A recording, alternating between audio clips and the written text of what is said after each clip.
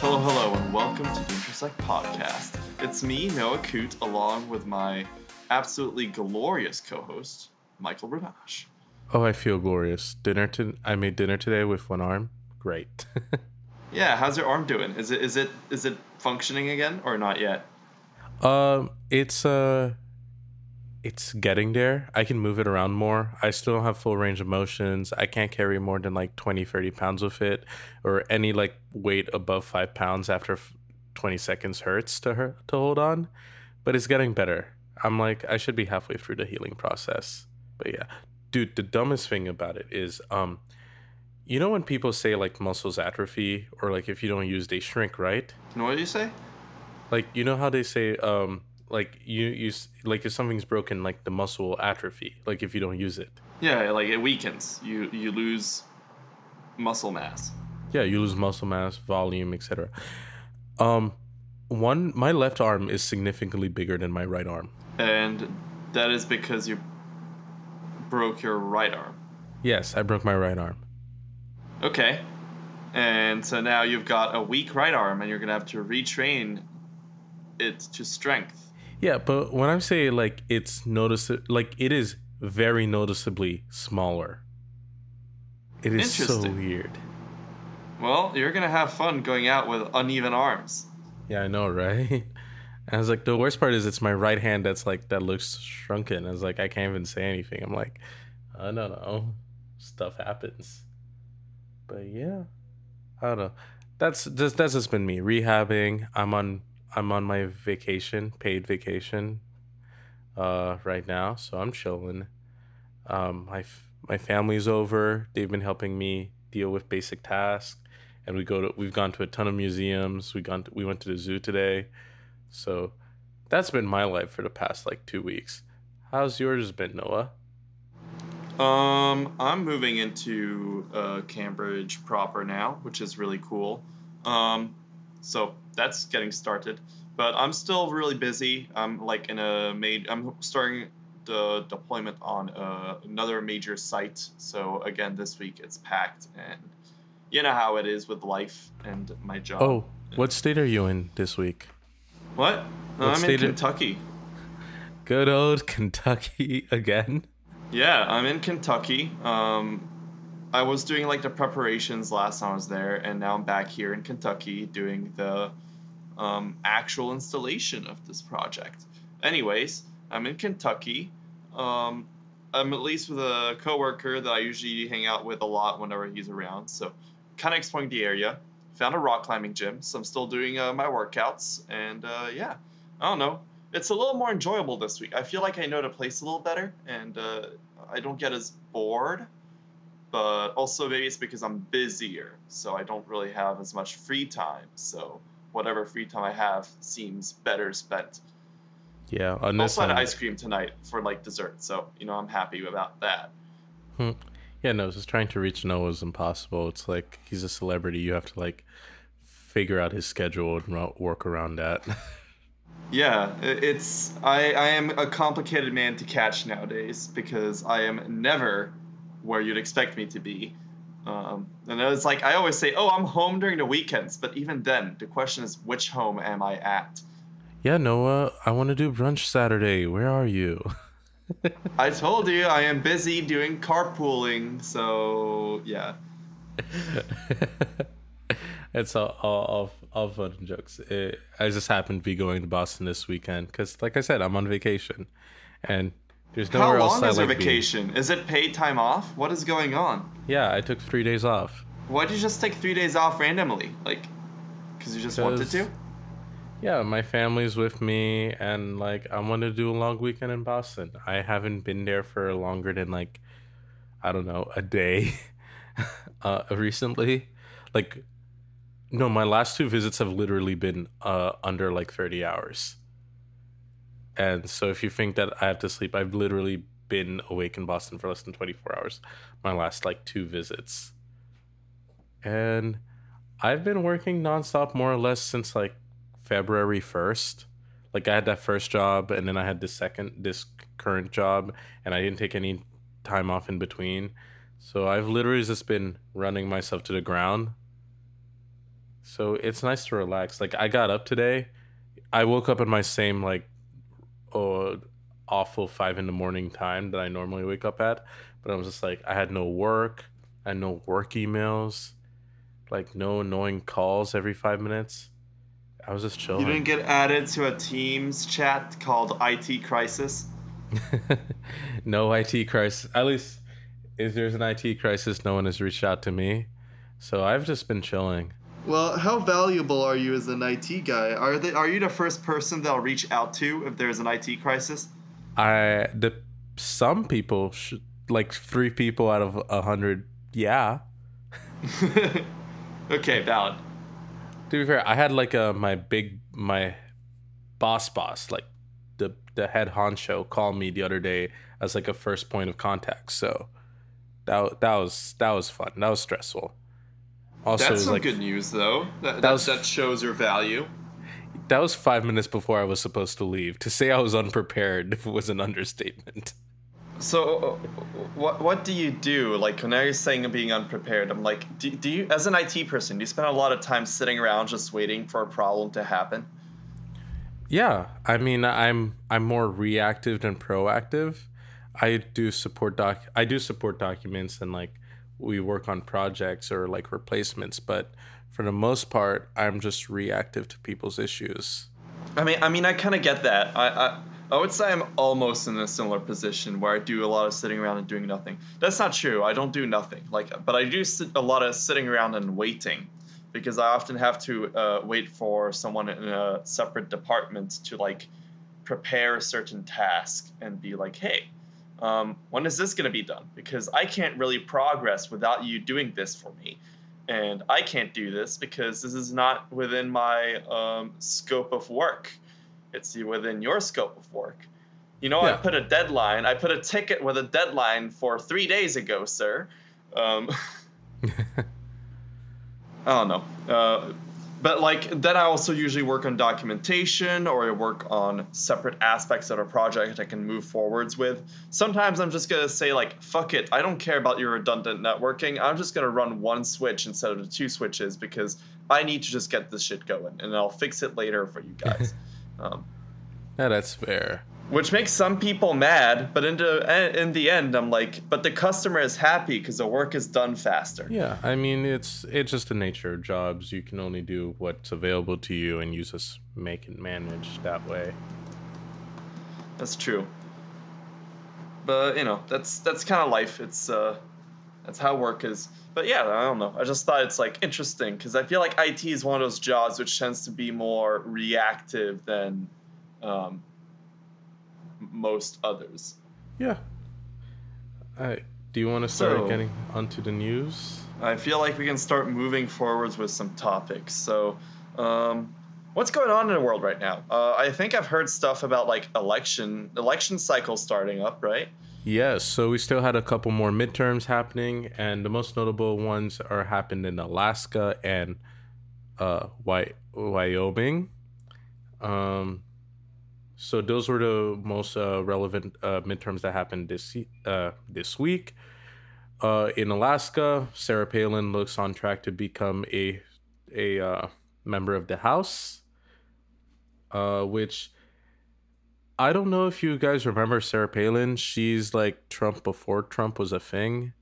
Like she makes Trump seems like a scholar, like an English scholar, in comparison to when Sarah Palin talks. Because I still have no idea what she's saying 98% of the time she's talking.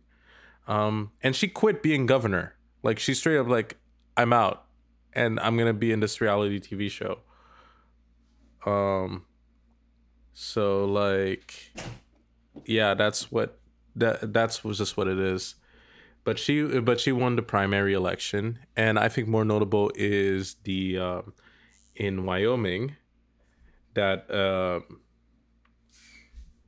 that Liz Cheney, daughter of former Vice President Dick Cheney, one of the 10 Republicans who voted to impeach Donald Trump. She lost her primary to a Republican challenger, and it just chilling effect to see that Republicans who took the matter seriously of Donald Trump trying to overthrow the election are losing their jobs. There are 10 of them who voted to impeach Donald Trump in the House. 3 of them have retired. All of them have lost their. Most of them lost their primaries. Only 2 of them are going to be on the ballot in November. So this is a very concerning trend that's happening, and we see this throughout with people who deny elections or say they have the right to change the election results as they see fit, happening in states like Georgia, Pennsylvania, Arizona, Michigan, Wisconsin. You're seeing a growing crop of these candidates, even in like Illinois and stuff with J.D. Vance. You're seeing a growing crop of these candidates who essentially disregard democracy. Yeah, I mean, it's kind of seems to be the platform that the GOP has been slowly transforming into, whether or not the people working or members of the GOP want it to happen this way. And unfortunately, I feel like the problem is that as it's transforming into that, more members of the GOP or more politicians are being voted in who push that platform, which is causing that platform to slowly become the agenda of the GOP. And I don't know if it is necessarily the fault of the politicians themselves or the fault of the people, but there is something causing that to be pushed. And it seems like it's very difficult for, I would say, a lot of the more classic Republicans to stop that from going on. Yeah, I mean, we're seeing the evolution of the party. Even Dick Cheney, he had a campaign ad attacking Trump. And we're really seeing is there a place in the Republican Party for someone who's critical of Donald Trump? Is there a place in the Republican Party that defending election results, win or lose, is actually a win? Because there's one thing about policy disagreements. Okay, you don't like taxes, you don't like green energy, you believe climate change is a hoax, even though you're wrong. You believe big business should do whatever they like unless they're being woke, whatever. There's a difference between that and being like, I don't think that most people's votes should count. That's a scarier thought in a democracy. Yeah. Well, no, I want to say it's a bit unfortunate to see the party going in that direction, even though it has, the signs of this happening have been out now since at least the last 6 years, at least. Yeah, a little bit longer, but yes, you're seeing a party that increasingly is a party that runs in a democratic election system, like democracy, not democratic party, like power to the people, where people vote, that are increasingly skeptical of the will of the people. We are seeing that. Yeah. So, I don't know. It's unfortunate that's happening, but that's also the reality. And I feel like this is also causing this larger and larger divide from a political point of view within this country, where Democrats are now starting to seem farther and farther connected. Like, I mean, I wouldn't say the two parties were connected before, but they seem to be even less and less agreeing of each other as the years go by, which I know it's been like a huge topic. Everyone's talking about the polarization. Yeah, of the political country, polarization.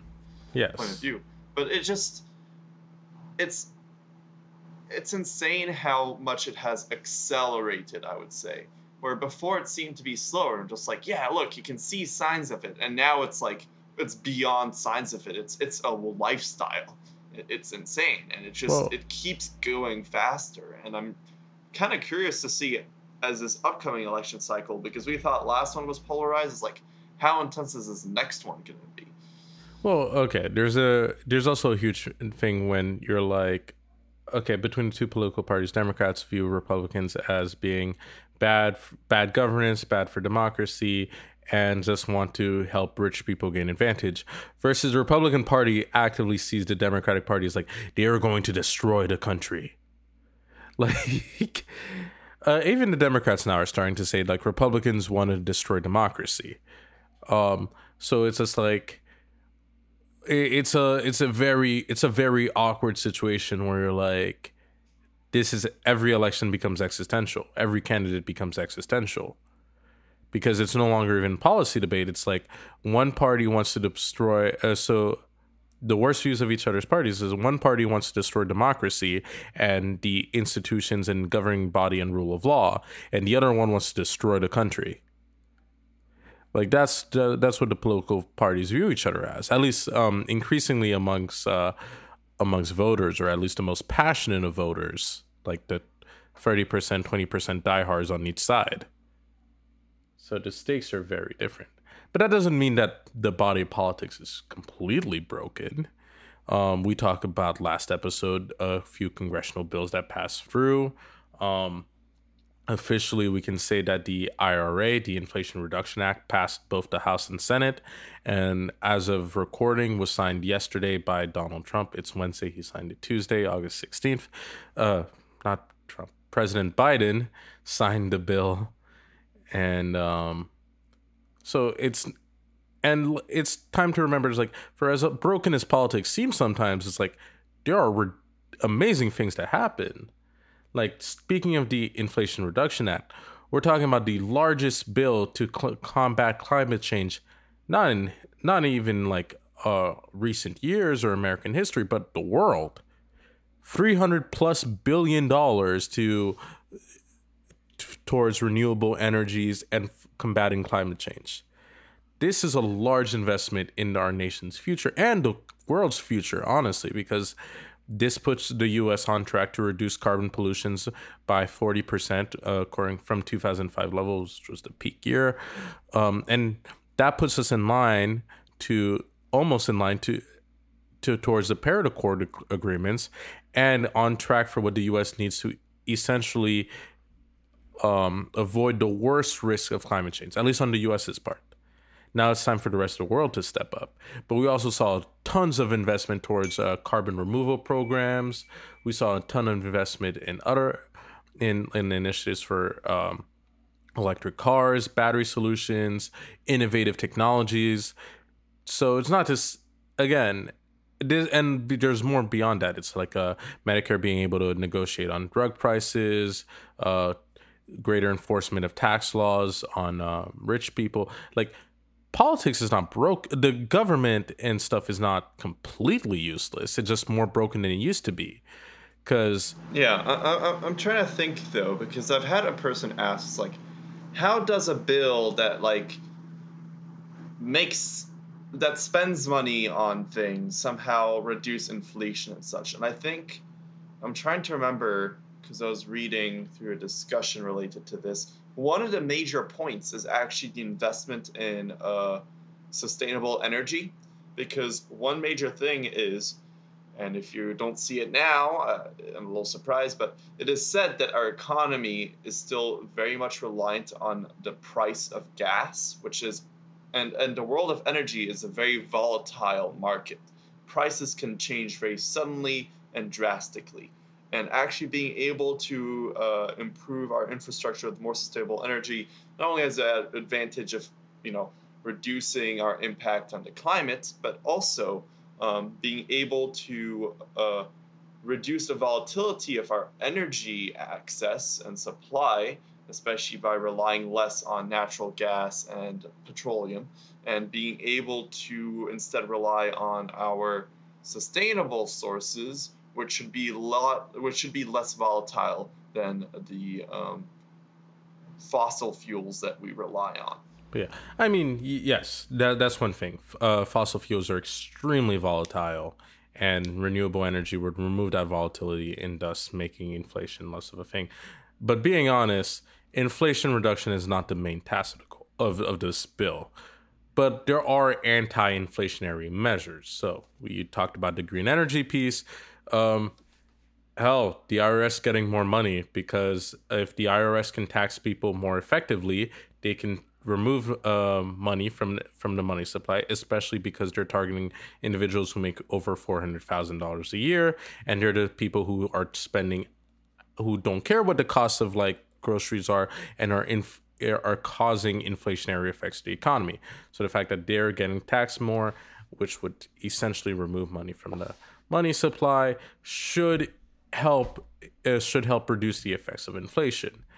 Also, There are hopes and expectations that other measures beyond this bill are reducing inflation. The fact that gas prices have gone from over $5 a barrel, a gallon, to now they're hovering above $4, and people are predicting that it'll drop to 3 gallons a dollar like soon-ish. Those are measures, in fact, that have stemmed this tide of inflation. In fact, from from July to August, the inflationary rate has been 0. So hopefully inflation is peaked. And a large part of that can be contributed to fuel prices going down, which you can argue is because demand has been lowered because of the prices being so high, or the fact that China has its own economic problems, so demand is lower on that front. But we're still seeing hopeful signs that the economy is cooling down without necessarily crashing, because job numbers are still up. So we're going to see if this balance act works, but there's a lot of investment in the future term that will help stabilize prices, because solar panels, the price to produce electricity from solar panels doesn't change day to day. It's the same. It's more or less the same thing. So that would definitely be an improvement. Yeah. So anyways, that's I don't know, one of the major changes I think we've seen, especially from a political standpoint, where it's been very competitive and difficult for the Democrats to push bills through, is really going to that I think has been like one of the most awaited bills, at least from a Democratic point of view, to finally get passed, because it really does get a lot of things they wanted finally through. Yeah, but it's a reality of the political environment that we're in, that it's a bill that reduces costs, that helps the environment, is essentially, for the most part, it took a all Democratic vote. So this was a party line vote. All Democrats voted for this bill. All Republicans voted against it. So one party had no intentions of doing anything. In fact, the last time they were in power, all they did was cut taxes for corporations and the rich, and then increase prices on the middle class. But that's the last notable change they did. They'd made no real investment in the economy, etc. And then the other party, you had to promise to get rid of the carried interest tax loophole, which Donald Trump ran against. He said he was going to remove this tax loophole, but it's still in the tax code, and Kristen Sinema of Arizona refused to remove it, and that caused a big last second thing. So they had to change the funding for it. So they put an excise tax on corporate buybacks. But it's like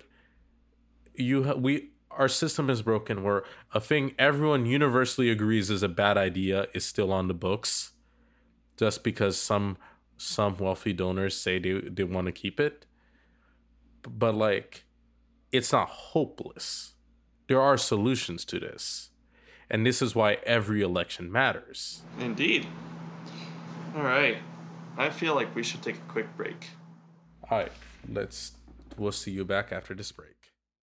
And we're back. And oh my god, have you guys heard of the raid in Mar-a-Lago? Wait, what is it, Mar-a-Lago? All I know is it is Mar-a-Lago.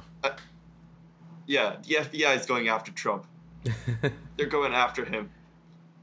Yeah. And what's the reason? What's the reason they're going after him? So they're going after Donald Trump for suspicion of violating the Presidential Records Act, another act that I'm sure is important, but most importantly, the Espionage Act. And so essentially what they said is that when Donald Trump left office, he left office with a bunch of classified materials in boxes, and he had them lying around in Mar-a-Lago, his private resort, including documents that pertain to national security, which have information on nuclear weapons, private information about the French president, and top secret governments, including files that are classified as TSCSI documents. Which means not only do you have to have top security clearance to read these, you have to read these in specific rooms that block out like every sort of like telecommunication, radio, etc., electronic signal to read them. So it's a big fucking deal. Yeah. And wasn't there also statements about him bragging or mentioning possibly selling that information to other sovereign nations or Well, individuals? the speculation is that he's in trouble for potentially offering to sell information or revealing this information to foreign governments and adversaries, which is a whole other thing, which we have not publicly been presented evidence of yet. So that one is I feel like they speculation would realm. be very careful about going ahead with that because he's still a relatively high profile individual. And the problem is if you're going to announce or put your evidence out too early on something like this before actually getting a case started, it could lead, I think, aren't there certain issues or could lead to a lot of people getting very riled up and causing something to become a lot more of an issue than it originally was? Oh, I mean, I don't know. It can get worse, which is very sad to say. But you've already had people attack FBI offices across Arizona and a couple other states. In fact, there was What was the state where there was a shooter that tried to go into an FBI office? Was I that think in it was Ohio. yeah, Yeah, Cincinnati or something? he tried to shoot through a FBI building and like attack agents. He was unable to because door the windows are bulletproof. Anyways, he ended up being chased by the police, and there was a shootout, and I believe he killed himself or he died in the shootout. Um, there's a lot of weird QAnon people doing stuff with the police. Check out Canada; it has a wild QAnon story involving QAnon members trying to arrest the police. But there, in the U.S., you see an increasing amount of violence towards the FBI. In fact, some Republican congressmen and senators have called to defund the FBI and defund the police, which I truly do not know what to say about that one. Where members of the Republican caucus have called to defund the police and say that this is an overreach. Although many of them have. Anyways, let's just say that simply having him under investigation is already causing this amount of undesired action within the nation, and that there's probably not going to be any more publicly given info about this raid until the court case finally comes up and a decision is made as to probably avoid having more of this happening. So I honestly would say that this is like more of a story that is good to mention now, and within the next 6 months, hopefully we'll see a development or a major development coming out of it. But Yeah. I expect this to take time before we actually hear any more. Yeah, but there's also a bunch of other like issues involving Trump because like he's a busy guy. He likes to get around and get himself in trouble. Like there's a grand jury investigation in Georgia. There's the fact that he pled the fifth 400 times in New York civil court. There's a criminal investigation in New York. There's a lot of things going on with the old Donald Trump. And there's also the January 6th committee hearings. There's his allies who are in trouble, like Roger Stone. What's his name? Who's the conspiracy theorist who says the water makes frogs gay or whatever? Alex Jones. Alex Jones. No, yeah. He got in trouble, especially because his lawyer accidentally sent all of his phone information to the opposing counsel, which is going to criminal investigations. So like, there's a lot going on where there's a lot of legal scrutiny, and there's bound to be a lot of news about them. But yeah, that's Trump world right now. Yeah. Well, otherwise, on the other side of the world, I'm sure there's also some interesting news developing in that one country that everyone loves to talk about other than the U.S. I'm trying to think of a joke, but the only thing I could think of is like anime, and that would be Japan. But yes, so the obvious choice is China. And this is a continuation of a trend we were talking about. Previous episodes, we discussed the fact that the China's COVID lockdowns are hurting the economy, and we are also talking about their housing sector and property sector with what was that company, Noah? Evergrande. Evergrande I or always got it Evergrande? confused Yeah. with the ship company, the shipping thing that shut down the Suez Canal. I think it was Yep. Evergrande. But yes. And also, let's not talk about like the total lockdown in Shanghai and such. Which, let's not forget, Shanghai is the economic center of China. It is the New York City of China, and that city has been under lockdown for like a good 6 months in a row. And I think now it's slowly opening back up again. But that really led to even some political. What I would say, some political uncertainty, which is incredible for a country like China, which is known to be extremely stable in a political standpoint. Yes. But yeah, we've talked about the effects of the shutdowns. If they're not obvious to you yet, it's China is still the world's greatest manufacturer. They make a lot of goods and services. So the fact that they shut down for months at a time is not good for supply chains, which increase demand, and with low supply increases prices, etc., etc. But we're talking about more fundamental, like Chinese economics, like their domestic market and their housing sector. As a quick recap, so Evergrande is the largest property developer in China, or at least they were the largest property developer in China. Their business model included that they would pre-sell homes. So they would take homes that they haven't built yet. They would go to the Chinese consumer. It's like, hey, do you want this house? We'll build it in the next 5 to 7 years, but like give us the money now and we'll build it with that money later. And then on top of that, they would borrow a lot from banks to build the property and buy new housing, etc., etc. So they would keep doing that. And then China started restricting the money markets because they're saying that this corporate debt in China is way too high, that they need to have more stringent restrictions. And this led to a problem where Evergrande couldn't borrow cheap money. Well, couldn't as easily accessible money anymore.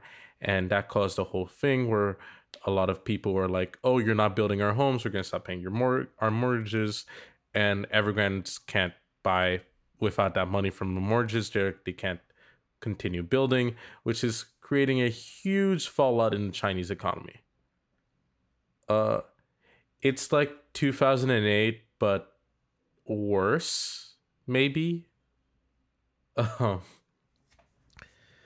It's very complicated, but it is a very bad situation. And China, in contrast to every other government in the world, where most governments in the world right now are fighting inflation, raising interest rates for a central bank, which makes the cost of borrowing money more expensive. China is cutting interest rates, and they're fueling more expansionary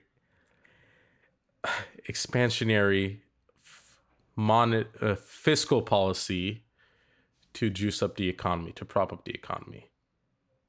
Yeah.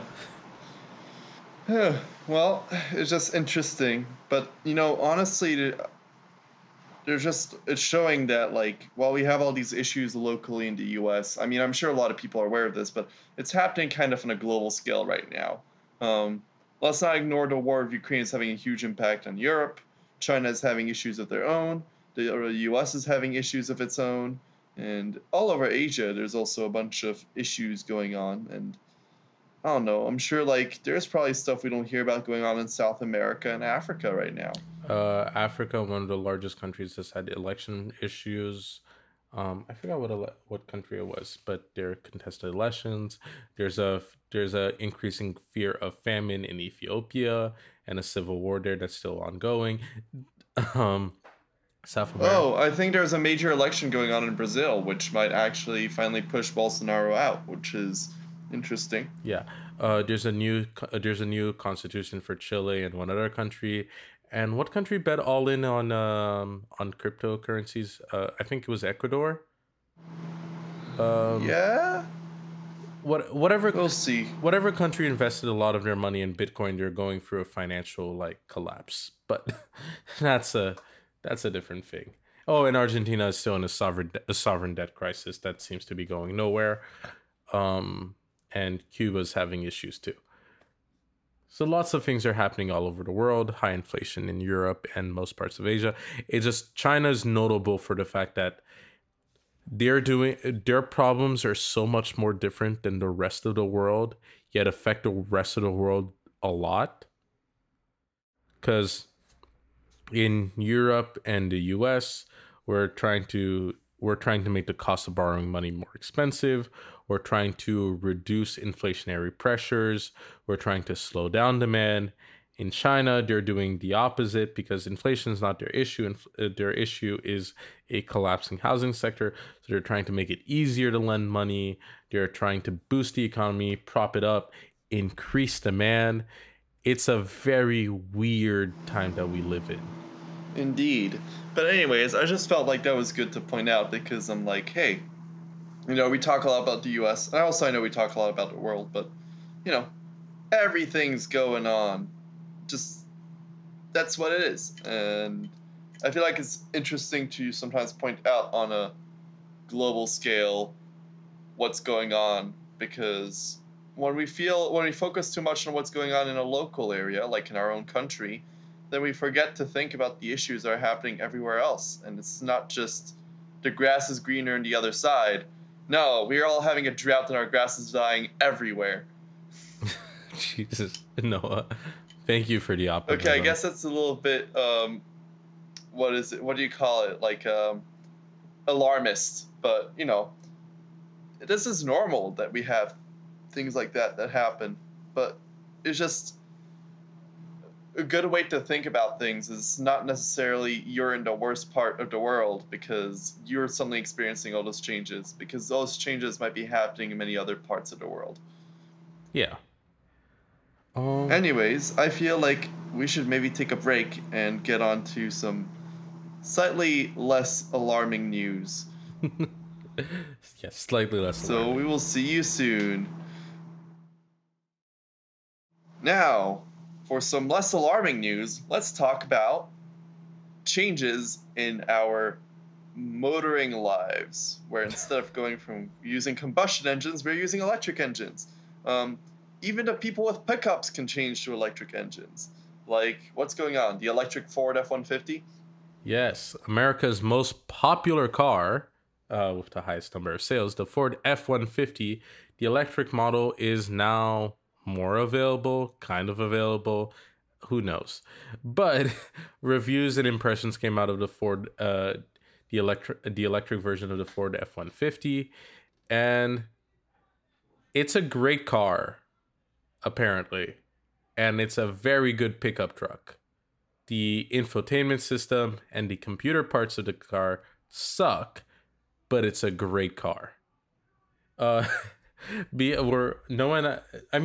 have a car. I don't have a car, so we're not really, and neither of us have a pickup truck, so this is not really our niche. But from all I could gather from the internet, it's a very great pickup truck and it does a good job. But I think more importantly, this is an important symbolic step because pickup trucks are the cars that get bought most often every year.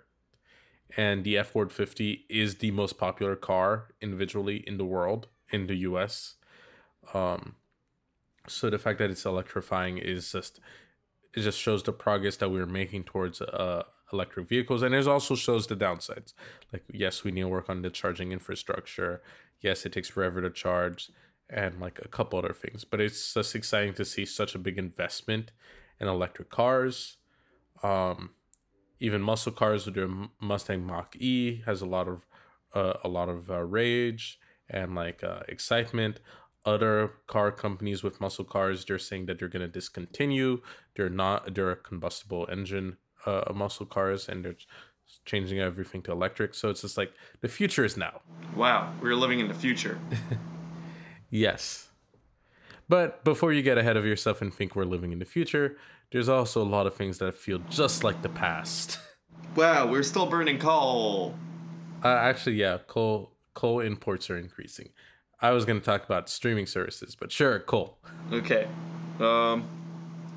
Also, I feel like, what is it? It's getting harder for me to not pay subscriptions to watch my shows. Yeah, and now everyone's saying it's like, oh, get me, and then like you can get other streaming services for less money. It sounds familiar. It's. I think the word is bundle.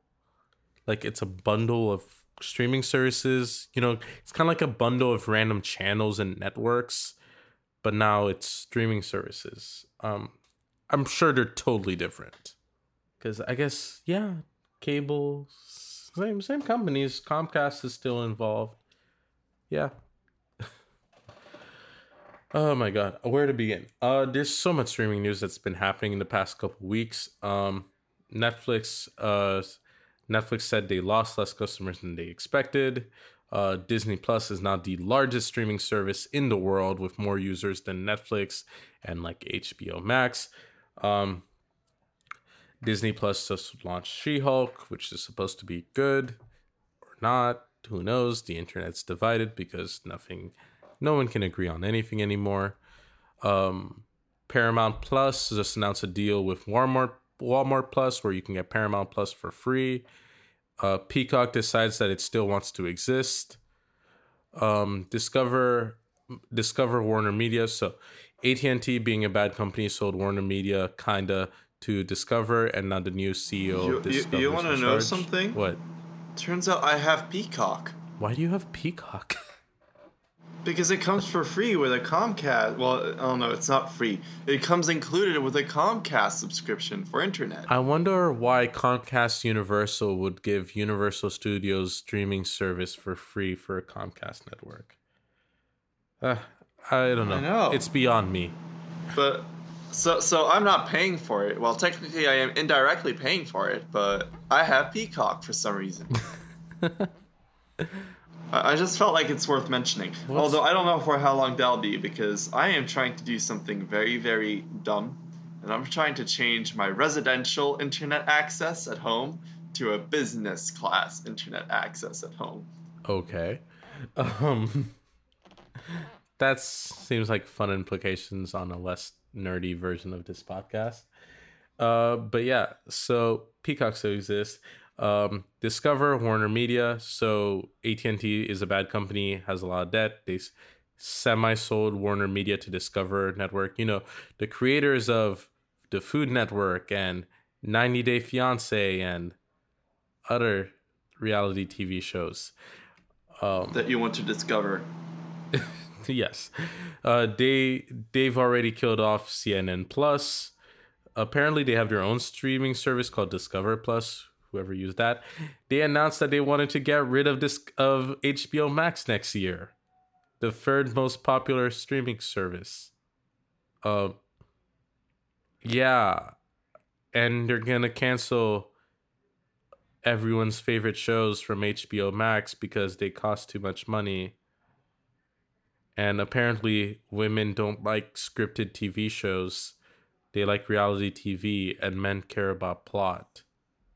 I wish I was making that up, but that's what their corporate meeting said and presentation. Yeah, I don't know. So apparently Warner Media went from one terrible company to another company that doesn't understand why people like television.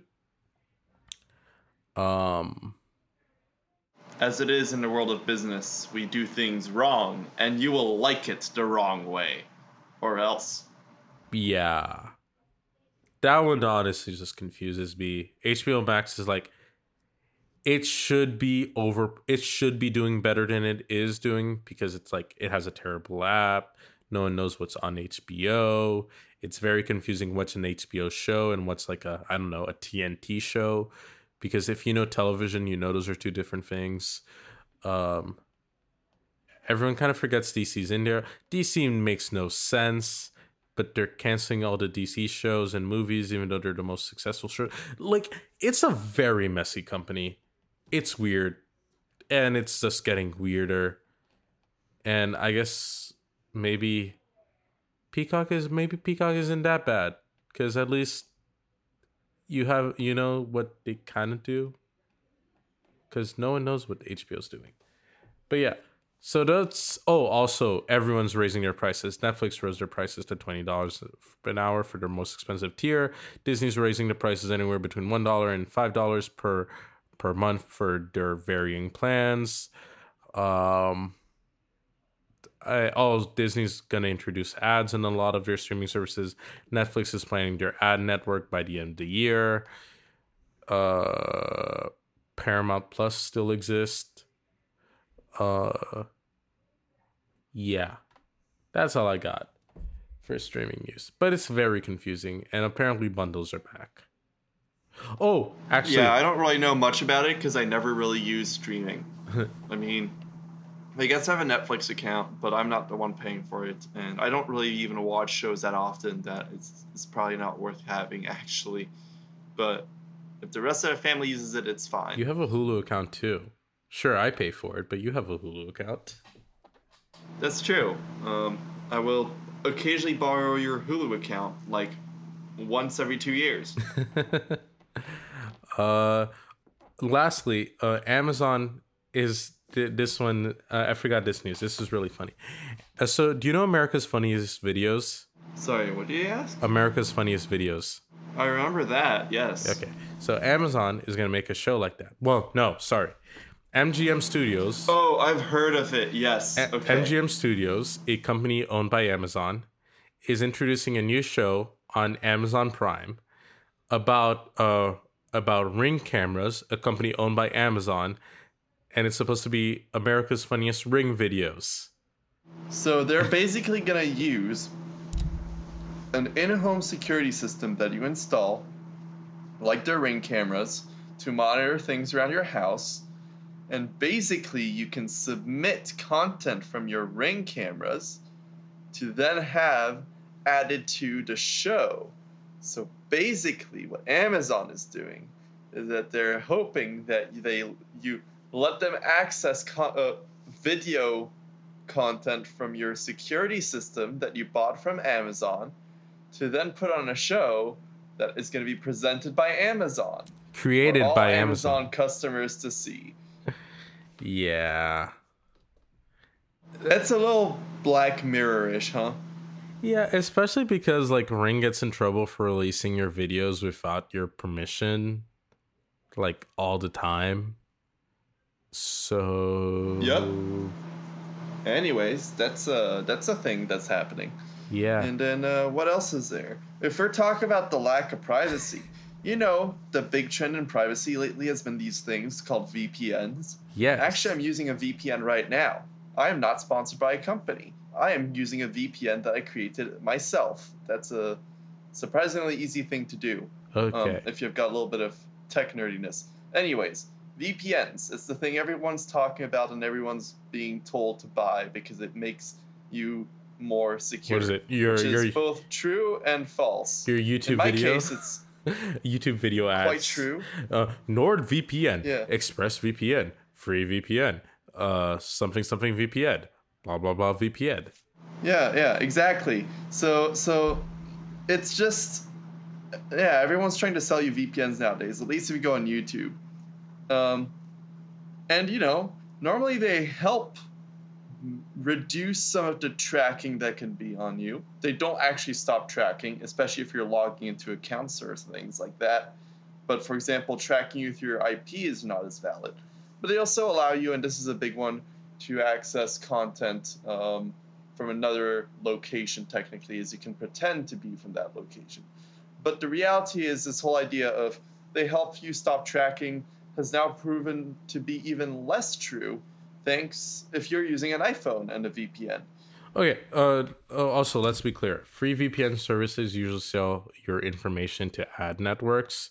So I don't know about you, but it's like instead of Comcast making money, it's that VPN company making money tracking you. So that's something to keep in mind for all VPNs. Now, for iPhone specifically, so it turns out since the way the iPhone works is they don't terminate all connections or restart connections when you use a VPN or not. So even if you had a good VPN, because of those settings and security features that the iPhone employs, most VPNs are completely useless on the iPhone. Because while it will block most data, it won't block all data. And security researchers have told Apple about this problem for the last 2 years, and Apple's been like very quiet about it. So if you've been paying a monthly subscription or yearly subscription to a iOS VPN, it probably didn't do anything. They said, security researchers says it only really works if you have a device management system, because then the VPN is always on and encrypts all that information. But most people don't have always on VPN, and most people cannot set up a device management system on their own. It's usually a corporate thing. So yeah, privacy is a myth. Your whole life is out there for sale. I was actually out somewhere, and I think I was talking about like, yeah, I have, what was it? It's like, oh, I was talking about it because they were asking about my watch. I have a fancy running watch with a GPS on it, and I'm like, but you know, it doesn't track me all the time. And they're like, that's what you think. I'm like, yeah, honestly, you're kind of true. It was like, you know, I'm pretty confident I'm not getting tracked all that much. And he's like, nah, everything's tracking you. I'm like, as a person who works in computing and IT, it's like, yes, you're right. But also, as a person myself who's paranoid with the world of technology, I've done my best to reduce tracking.